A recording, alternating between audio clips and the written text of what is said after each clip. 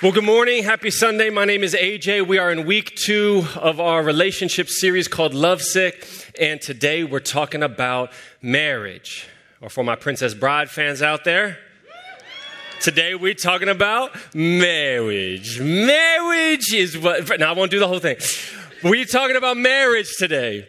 And I'm hoping that we can give ourselves a new posture in the way that we approach marriage. You know, Tim Keller has this phenomenal quote. Tim Keller said, if each spouse would turn to the other and say, I will treat my selfishness as the main problem in our marriage, then you have the prospect for great things. Let me say it again, because some of y'all need to start your notes now in the message. Tim Keller said, if each spouse would turn to the other and say, I will treat my own selfishness as the main problem in our marriage, then you will have the prospect for great things. Title of the message today is, It's Not You, It's Me. A couple weeks ago, Tellus preached, It's Not You, It's We, about community. Your purpose is connected to my purpose. I'm hoping to give us a new posture in the way that we approach our marriage. That when there's a problem, we say, it's not you, it's me. That when there's conflict and there's tension in the relationship, we are going to take the posture, it's not you, it must be me. When we can't get past a decision, when we don't know what to do next, when there's just that funk over the household, we're going to commit ourselves to saying, it's not you, it's me. This is the year of taking responsibility and taking action and stepping into the role that God has called each of us to play in our relationships. It's not you, it's me. We're going to be in Philippians 2, verses 1 through 11. Philippians 2, 1 through 11. Turn there and read along with me, if you would. It's a good chunk of scripture. Here we go. So, if there is any encouragement in Christ, any comfort from love, any participation in the Spirit, any affection and sympathy. Complete my joy by being of the same mind, having the same love, being in full accord and of one mind. Do nothing from selfish ambition or conceit, but in humility count others as more significant than yourselves. Let each of you look not only to his own interests, but also to the interests of others. Have this mind among yourselves, which is yours in Christ Jesus, who though he was in the form of God, did not count equality with God a thing to be grasped, but emptied himself by taking the form of a servant. Being born in the likeness of men and being found in human form, he humbled himself by becoming obedient to the point of death, even death on a cross. Verse 9. Therefore, God has highly exalted him and bestowed on him the name that is above every name, so that at the name of Jesus every knee should bow in heaven and on earth and under the earth, and every tongue confess that Jesus Christ is Lord, to the glory of God the Father. Can you say amen? Amen. Let's pray. Father God, come and have your way in this service. Fill my mouth with your words, God, that you would be glorified, that Christ would be held high. Father, that you would do the work that you are seeking to do in, through, and among us, we pray. In Jesus' name, amen. I think there's one thing that we can all agree on, and I don't think there's many things we can all agree on, but I think there's one thing we can all agree on. I think we can all agree that we all love a good love song. Is that right? We love a good love song? My wedding song, my first dance song was Stay With You by John Legend. You missed it in first service. I sang it to my wife. I'm not going to do it again because she's not here in this service. So you missed out. Stay With You by John Legend. We love a good love song. More than any good love song, who doesn't love a good throwback love song? Come on. Throwback love songs are so much better than modern day love songs, right? There's just something about them. New songs are great, but there's something about the nostalgia.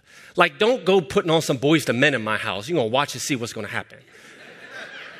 Don't put on any Casey and JoJo, any Tony Braxton, none of that. Don't put any of that on in my house and see what happens. Some of y'all going, that wasn't a throwback jam. I'm going, that's 30 years ago, you guys. The 90s is 30 years ago. But my mama raised me on Nat King Cole and Etta James, that last and all that too, so I can go there if you want to go there with me. There's something like a throwback love song that just changes the game. Michelle loves 90s hip hop and R&B. That's her like sweet spot. Don't be talking about Salt and Pepper because she will shoop-a-doop, shoop-a-doop, shoop-a-doop, you all the way up out this church. She knows every lyric to every word. I mean, come on. But like, have you listened to some of these love songs lately? Like, listen to them? You guys, they're so bad. They are so inappropriate. I was trying to find some examples, but I couldn't find any because we're in church. Like they say some things. We need to watch what we listen to. But some of these songs, too, they're not just inappropriate. Some of these songs are actually sad love songs. They sound good. They sound happy, but you listen to the word. Like Tina Turner saying, what's love got to do with it? What's love but a secondhand emotion? And man, I definitely did not understand that song when I first heard it. Who needs a heart when a heart can be broken? Yeah, that's right, Tina. Who does need a heart? I don't think she means what she thinks she means. It's sad. What's love got to do with it? I'm like, Tina, love's got everything to do with it, sis. That's what we're talking about. Love has everything to do with it. What's the role of love in our marriages, love in our lives? It's got to play a part. It's got to shape us and affect us and influence us. So here's what we're going to talk about today. We're going to talk about what is the evidence of God's love in our life. Because Paul is saying, if you have received any encouragement from Christ, any comfort from his love, if the Spirit is alive within you, if you've got any affection, any sympathy, there ought to be some evidence of that in your relationships. And what is the evidence that Paul holds out for us? He says there ought to be a desire for unity, a desire for oneness. There ought to be a prioritization of peace in our households. Has God moved in your life in any way? What is the evidence of it? Because marriage is the definition of two becoming one. It's the definition of oneness. And we talked last week about how that has to be motivated, informed, and supplied by the love of God. The point I'm trying to make is just this. There is no greater catalyst for unity in your marriage than the love of Christ. It's nothing greater. Nothing will have a more profound effect on your relationship than the love of God. And I think we will see the evidence of that type of love in our marriage relationships in three ways. So our 3 points for today. We're going to see the evidence of God's love in the way we lay ourselves down, the way we lift our spouse up, and the way we allow Christ to lead. So let's talk about what we need to lay down, because Paul says you ought to do nothing from selfish ambition or conceit, but in humility, you should count others more significant than yourselves. Now, we're all motivated by selfishness. I don't say this to shame you or bring any sense of condemnation. We're all in the same boat here. And so all of us have motivations, desires, and ambitions that are rooted in selfishness. When it comes to marriage, I think for many of us, even our desire for marriage is actually a selfish desire. We've made the ideal of getting married, of having the proposal, of showing off the ring, of the photo shoots, of the wedding showers, of all your friends being excited for you, of you getting the attention. We've made the ideal of marriage an idol. Or maybe it's not even just the ideal of marriage, but it's the great fear of loneliness. That we will sacrifice our standards, lower our bar, and allow anything to get us out of that space so that we can just as if marriage approves you, which it does not. Marriage does not approve you as a Christian. It does not approve you as a human. It does not make you better than anybody else. Whether you're single or married, you are approved by God and God alone.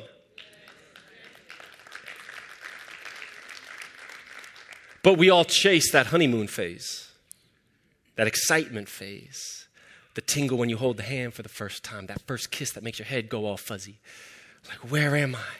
And we love that. We love those moments and we chase after that. But we're not chasing love in those moments. Because when we put our desire for marriage, our desire for that electricity and that excitement as the thing we want, you guys know that's not love. That's ego. Because you love to feel loved. You love the idea that somebody would be so into you, that they would reciprocate these feelings for you, that they would share in this moment with you. And that makes us feel great. And as in any relationship, it's not a bad thing, but you get used to holding that hand. And the electricity fades in that moment, and that's okay, that's very normal. But what we're left with is an actual opportunity to love. And we didn't learn what love was in the first place. We thought love was electricity. That was not love, that was ego. God is saying, if you've got a selfish ambition in your desire for marriage or what you desire from your relationship, don't chase it. Just be careful, because I've got a better way for you. We've got to lay down our desires for marriage. I think we need to lay down our expectations of marriage. Our desire for marriage, our expectations of marriage. Our culture has been in the process of redefining the purpose of marriage, and that messes with our expectations. And here's the thing about expectations. The greatest source of frustration and disappointment is going to come from unmet expectations. I thought you'd do this, you didn't do it, now I'm mad about it. But the greatest source of unmet expectations is unexpressed expectations. How could my wife know to do something for me that I've never told her I needed done for me? So now she doesn't do the thing I wanted her to do, and now I'm mad at her as if that's her fault.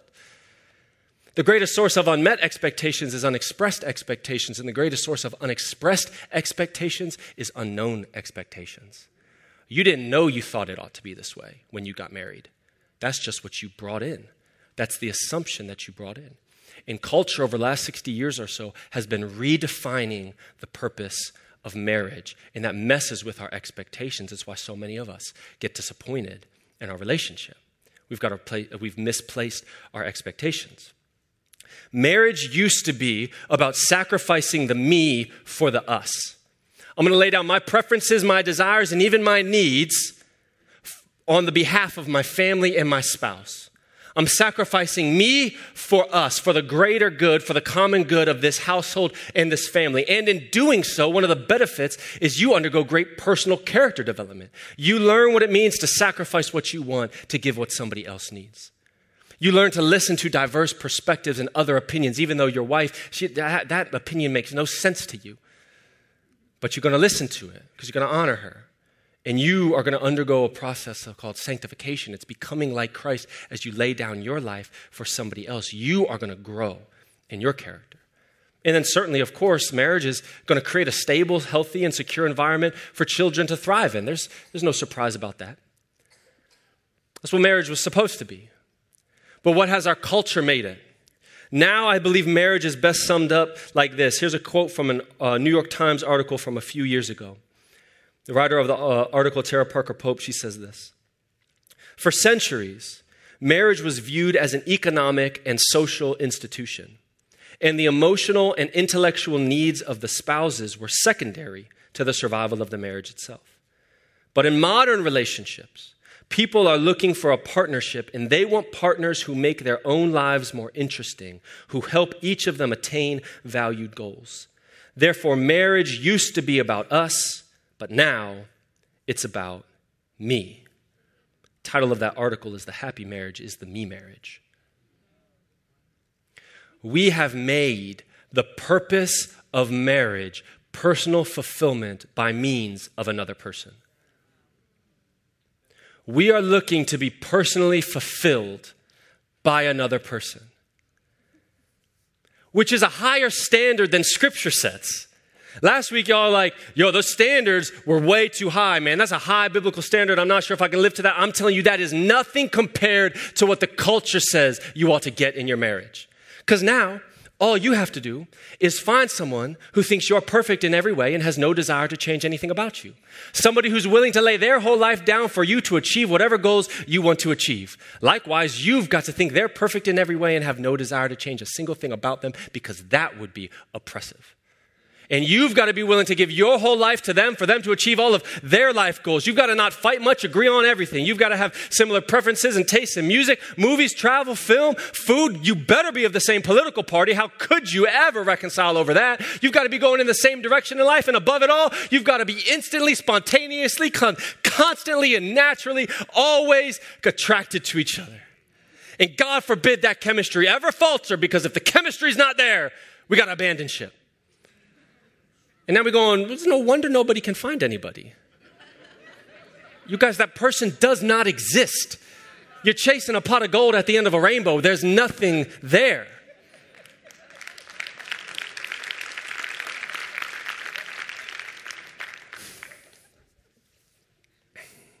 We've made the purpose of marriage personal fulfillment, and I'm just telling you, that's a selfish ambition. And God is saying to us, don't do that. Abandon that. Run from that. That is not going to provide you fulfillment in any sense. Thirdly, I think things that we need to lay down our desire for marriage, our expectation of marriage, and our conduct in marriage. I think this reveals itself most common in the way that we have conflict. So when we have disagreement with our spouse or our significant other, we begin to see the selfish ambitions of our conflict bubble up to the surface. This is when we refuse to submit our emotions to God, and so we continually react emotionally instead of responding with maturity. For some reason, we are committed to winning in the relationship. I don't mean like I'm winning in relationship, like look at what, I mean for some reason we have introduced competition into the household, and for whatever reason in arguments, we are saying, I am going to beat you today. You will lose, I will win. This is a selfish ambition. And yet many of us say, well, I'm justified in my response. You don't know what he did. I'm justified in the way I need to say what I need to say. I need to say what I feel. He got to hear this. And I'm just saying, we say this is in the name of justice, but it is in the name of pride. We need to submit our emotions to God first. And I get it. He or she may have done something really wrong that really made you feel some kind of way. Your feelings are not your choice. I'm not saying you're not allowed to feel that way. Your feelings are not a choice, but your actions and your behaviors are always a choice. So just because it's justified doesn't mean it's right. And just because it might be justified doesn't mean it's helpful. So in these moments, what is motivating our desire to get the last word, to push that dig in, to comment about her mama, or whatever it is? Just making sure you're awake on Sunday morning. That's selfishness. And God is saying, if it's motivated by a selfish ambition, abandon it. Do not pursue it. Do not chase it. Leave it where it is. Do nothing from this vantage point. Because we can choose how we conduct ourselves in marriage. Secondly, if one is how we lay ourselves down, two is how we lift our spouse up. Paul says, let each of you look not only to his own interests, but also to the interests of others. I'm going to talk about what your spouse needs, what they need from you. Shaunti Feldhahn is a marriage author. She's done surveys, studies, research. She's wrote a number of great books for men only, for women only. I would commend them to you. It gives you a peek inside the minds of the opposite sex. And she addresses the primary insecurities of men and of women. Primary insecurity. What's the underlying issue, the underlying insecurity that impacts and affects us more than anything else in our lives? And she would say this: for women, a woman's primary insecurity sounds something like this. Am I lovable? Am I special? Am I beautiful? Am I worthy of being loved for who I am on the inside? Am I worthy of love for who I am on the inside? Now, for men, it's very different. No surprise. A man's primary insecurity sounds a little bit more like this. Am I able? Am I adequate? Do I measure up and do I have what it takes? Am I any good at what I do on the outside? It's different. That doesn't make it wrong. It's different. And Paul is saying we ought to prioritize the interests of others. Do nothing out of selfish ambition or conceit. So I just want to give you 3 things a woman needs and 3 things a man needs. Now, of course, I'll say this caveat again at the end to make sure you hear it, but this is not exhaustive. These are not the only things a man needs, and they're not the only thing a woman needs. And certainly some of the things I say a woman needs, a man also needs. You guys are grown-ups. You are mature. You can have a dialogue about this after the fact. But for the majority of men and for the majority of women, this seems to be true more often than not. So men in the room, here's what your woman needs. She needs you to cover her, She needs you to care for her, and she needs you to communicate with her. She needs you to cover her. I got some amens over here. Some husbands better be taking some notes this morning. That's your last tip.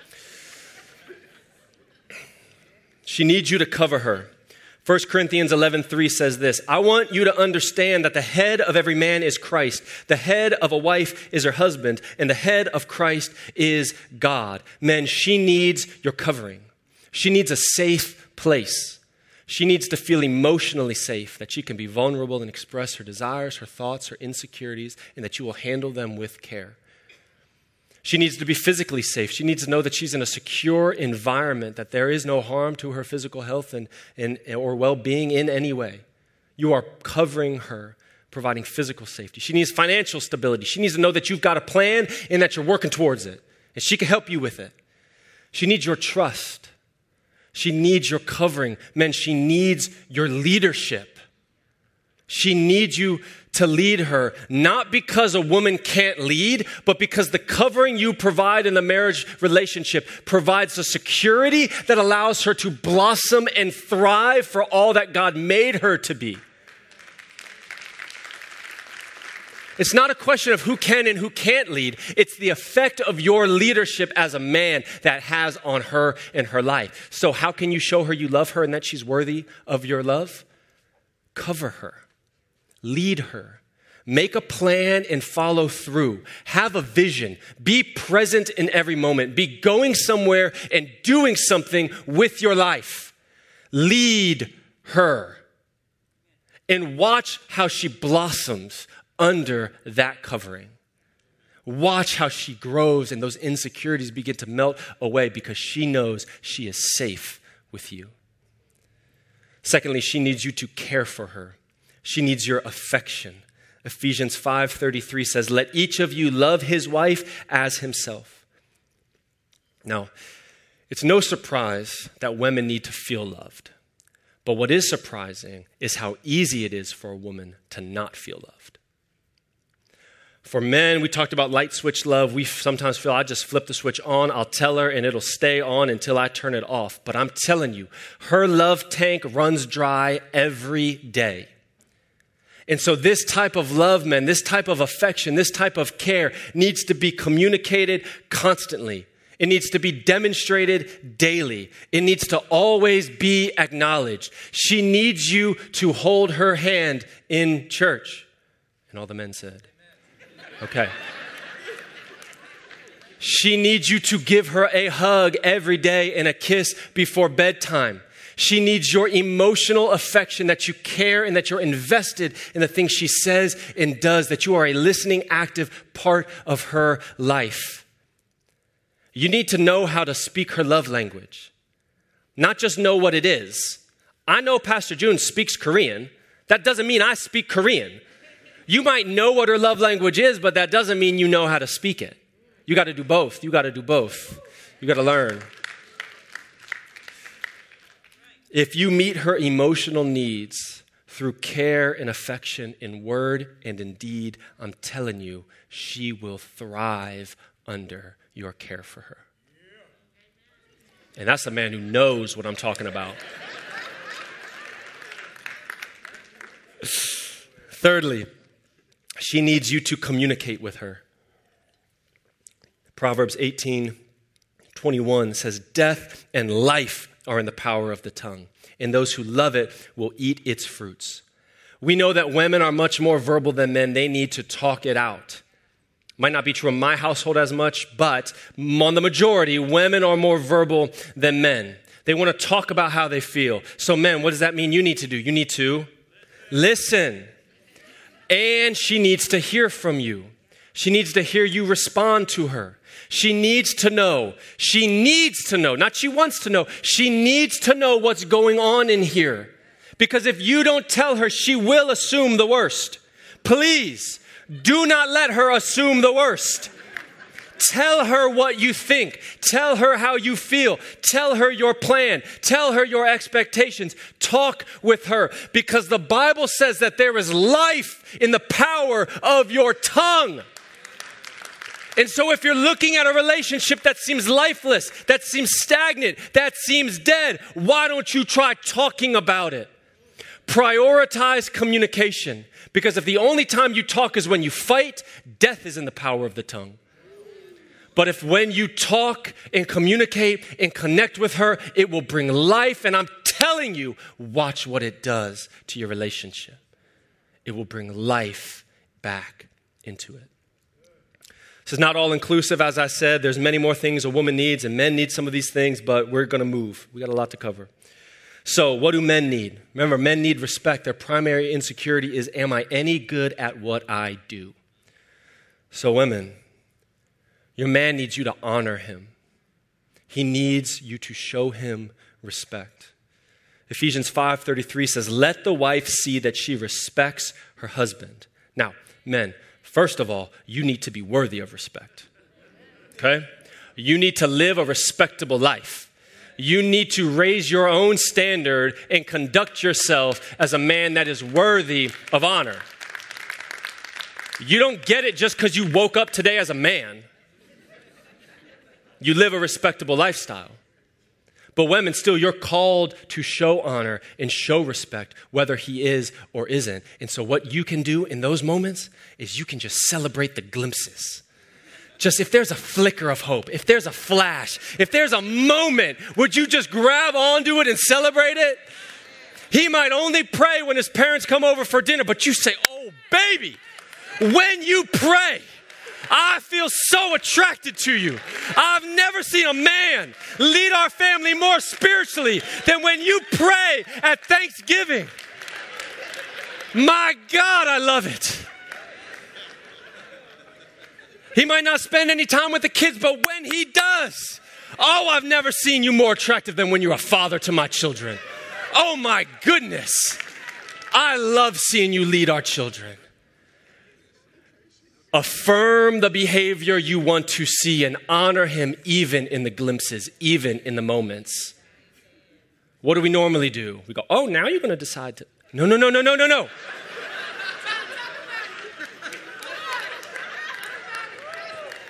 Don't do that.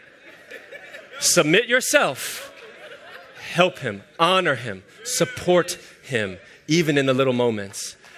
Take these two words, they're going to transform your relationship. These are the two words a man wants to hear more than I love you. More than I love you, a man wants to hear you say, thank you. Thank you for working at that job to put food on our table. I know how much you hate it. Thank you for dealing with those coworkers. I love the house we have and the roof that's over our head. Whatever his chores are, thank you for taking care of the lawn and the grass. I love that I don't have to do it. I love how you take care of our house. Thank you for working all day, hanging with the kids as soon as you get home and listening to me talk about my day. I am so grateful for you. You don't know how much you mean to me. Thank you for everything you do. And do you know what he will say when you say thank you every day? Yeah, no problem. It's fine.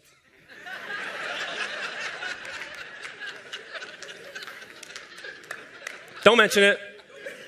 Don't worry about it. But do you know what it does on the inside of a man?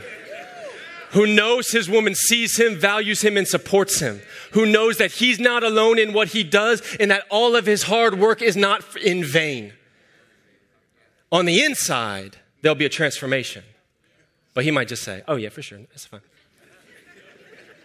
He needs you to honor him. Number two, he needs you to help him. Genesis 2:18, the Lord God said, it is not good that a man should be alone. I will make a helper fit for him. Now, we need a right understanding of what the word help means. And maybe on Wednesday night, we'll do more study on the Hebrew word and the Greek word used here and all of its complex meaning. But I would just say this. God has called you to be a helper and not a critic. And what I mean by that, I'm not trying to shame anybody or just ooh, yeah. I'm just saying, when you question his every move, when you challenge what he does and you only point out what's wrong with it, when he does a job and you say, oh, but you missed this, when you don't say thank you, it's not that that's not nice. It's that you're striking at the primary insecurity that says you're not good enough. You're not worth it. You're not able. I only see what's wrong. And I don't think any woman means that in her intention. I think most of you mean to help. And I'm just telling you, what your man needs is help in a different form. He needs to know that you have his back in the good decisions and the bad ones. He needs to know that you're his ride or die through the thick and the thin. He needs to know that you value and appreciate and want to help him in everything that he does. We need your help in this way because we need your gifts. We need your perspective. We need your encouragement, and we need your affirmation. You elevate us like nobody else in our lives elevates us. We need to know you see our vision and you're on board with it, even if there's a few things you do differently. We need to know you've got our back. We need your help. I'm moving quickly. Number 3, lastly, and I'll just hit on this quickly because it's Sunday morning. I didn't have an H for it, so forgive me for the alliteration. Your husband needs you to connect with him in intimacy. Paul says we ought not to deprive one another of this in our marriage relationship. And all I want to say is this.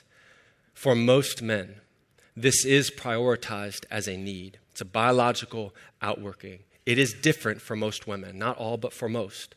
And so for many women, it doesn't seem like a need. It seems just like a want. And I'm just telling you, it's not wrong. It's just different. And my hope and my admonishment this morning is that this would spark a dialogue in your marriage relationship about this need, how it's met, and the impact it has on your relationship. And I trust you to do just that. And if you're afraid to have that conversation because you've never done it before, schedule a meeting with a pastor, marriage counselor. Have that conversation. It will do wonders in changing your relationship. Okay. Caveat again. This is for the majority of people, based on the majority of situations, on the majority of men and the majority of women. There is no substitute for a meaningful conversation after service before the Super Bowl. Choose your spots with wisdom. If you want to talk about it on the way home. After like 4 or 5 p.m., the communication lanes are shut down for a day. But there's no excuse. There's nothing that takes the place of a meaningful conversation whereby you go, were those your needs? How am I meeting those needs? Are there other things you need from me? How can I best meet your needs? Nothing will transform than the dialogue, okay? So here's the picture I want you to have as you think about what it means to put somebody else's interests ahead of your own. If you are always putting your spouse's needs behind yours, she will always put your needs behind hers. And so you'll put her needs behind you, and you will always be moving backwards in your relationship. But if you put your spouse's needs ahead of yours, she'll put your needs ahead of you, and you'll put her needs ahead of you, and she'll put her needs ahead of you, and you will always be moving forward in your journey, in your relationship. And that's what we want, healthy forward momentum and growth. And the root of it is going to be prioritizing the needs of others. So how do we do that? In humility, we listen to ourselves less, and we follow Christ more. We stop trying to do marriage in our own strength. This is our third point. We need to allow Christ to lead us by his example. Before we get to it,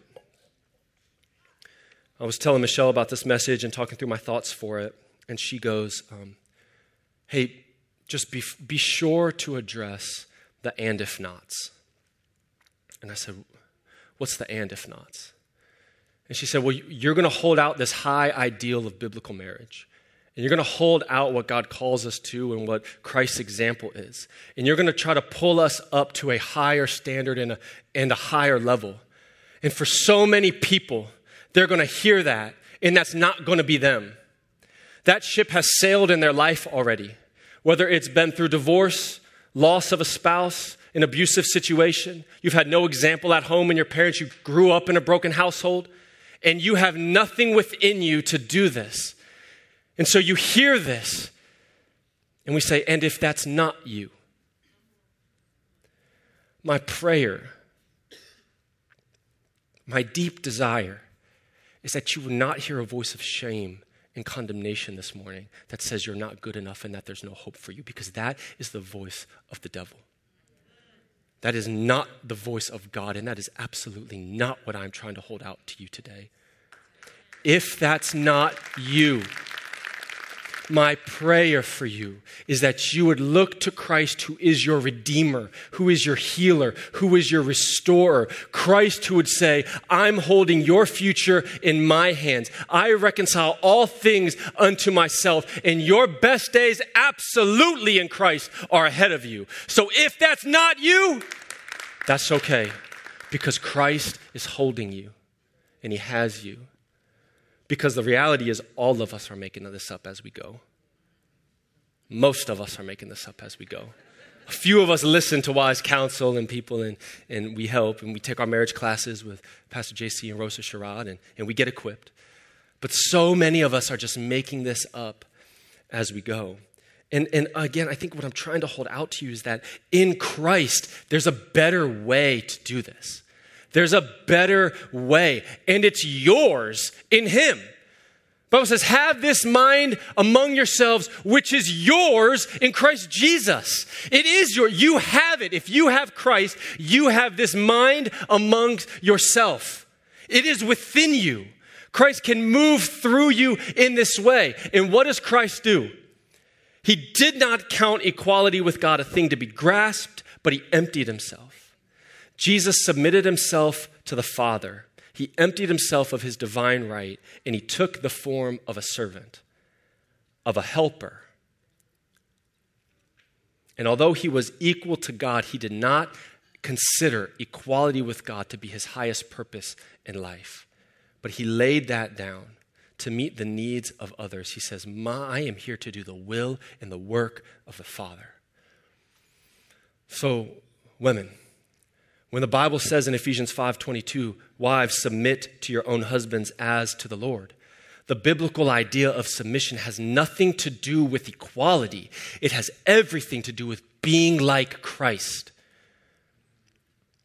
That when we submit and lay down our preferences, our desires, and even our motivations, our dreams, our aspirations, we come under the covering. We put others first. We're allowing our spouse, and if we have children, our children to flourish and to thrive in the purposes that God has for them, because we are acting like Christ acted. But that's not all that Christ did. It also says that Jesus, he humbled himself by becoming obedient to the point of death, even death on a cross.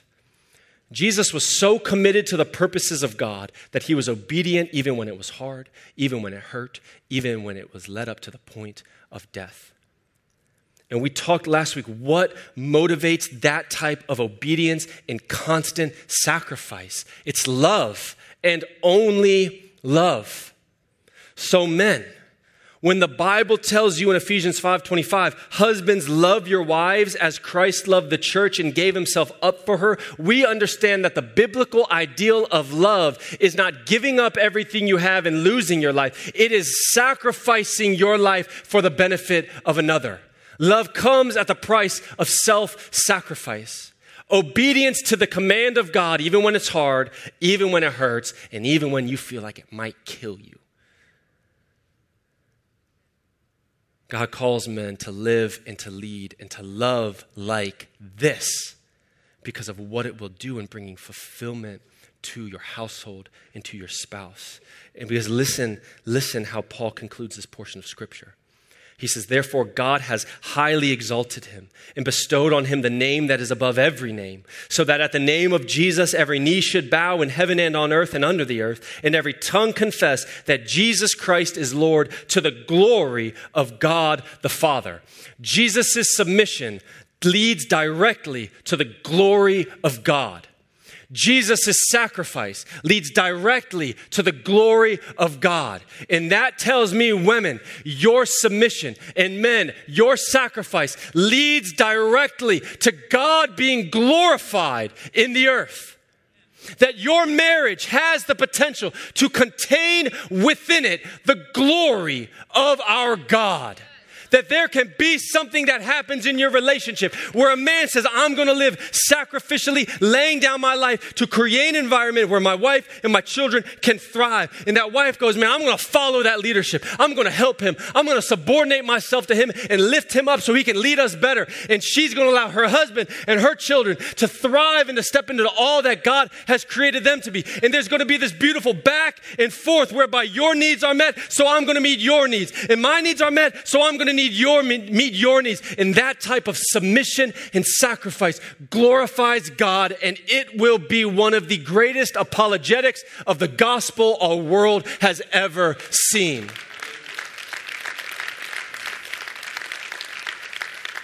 Your marriage holds within it a daily, physical, tangible, applicable presentation of the gospel. You get to live it out every single day. This is God's gracious gift to you.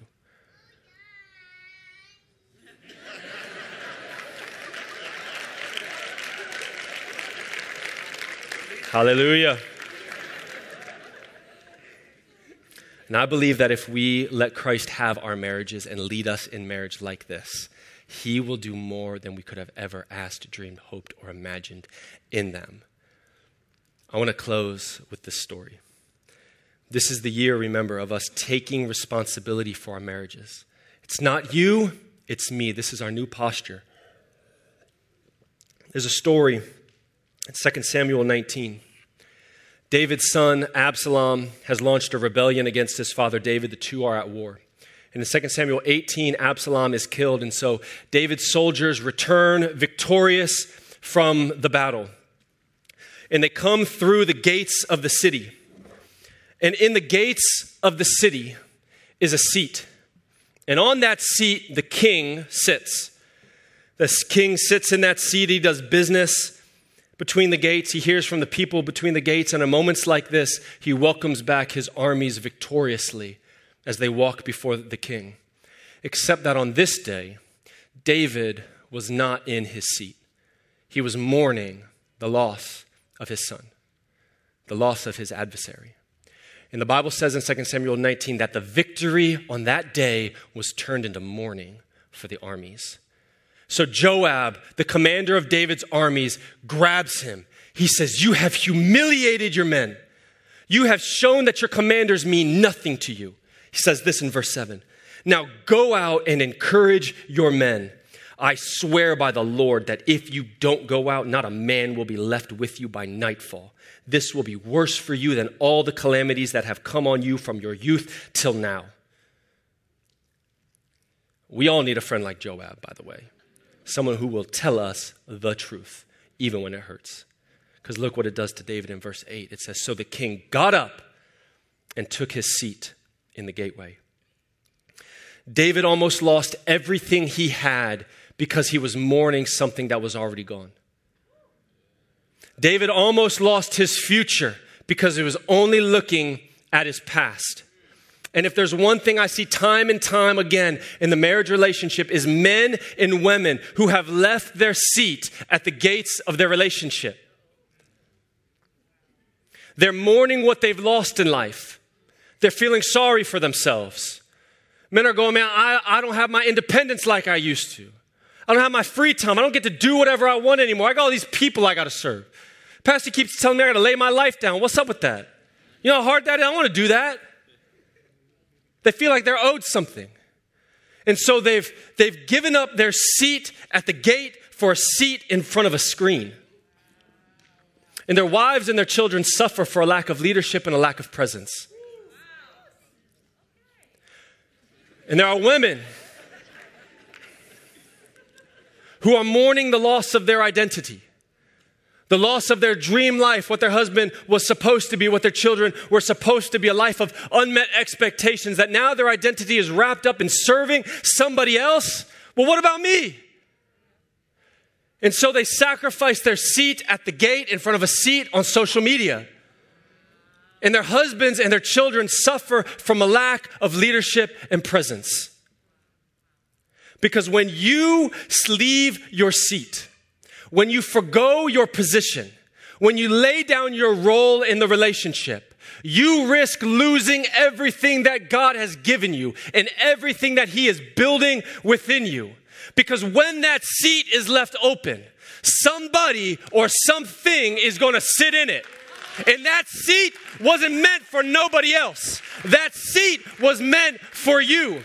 And I wonder if this morning a few men and a few women might shake off some rust in their relationship, might make a bold and a crazy declaration this morning that says, this seat is taken.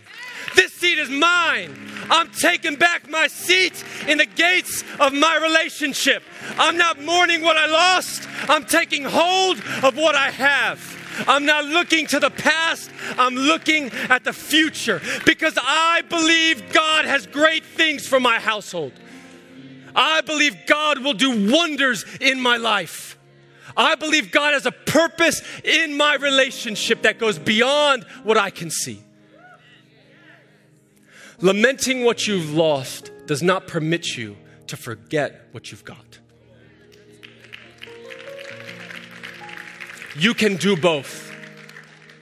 You can do both.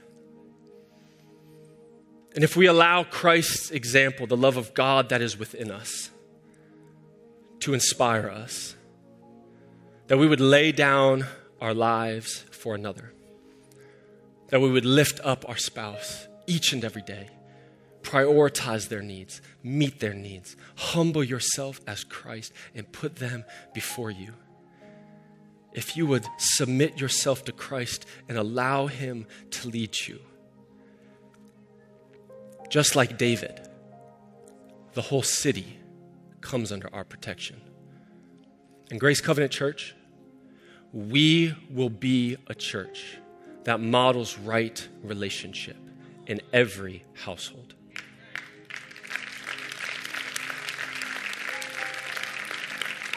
Because our marriages will be one of the greatest apologetics of the gospel of Jesus Christ.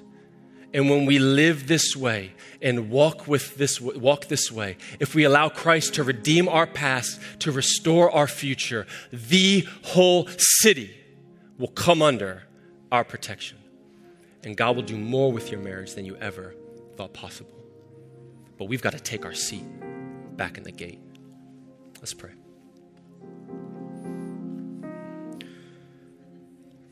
Father God, we love you and we are grateful for marriage, for the gift that it is to see you glorified each and every day. God, help us. Help us take hold of you. Help us to cherish you. Help us to submit ourselves to you, so that we would be a people whose marriages shout of the glory of God. Christ, come and have your way.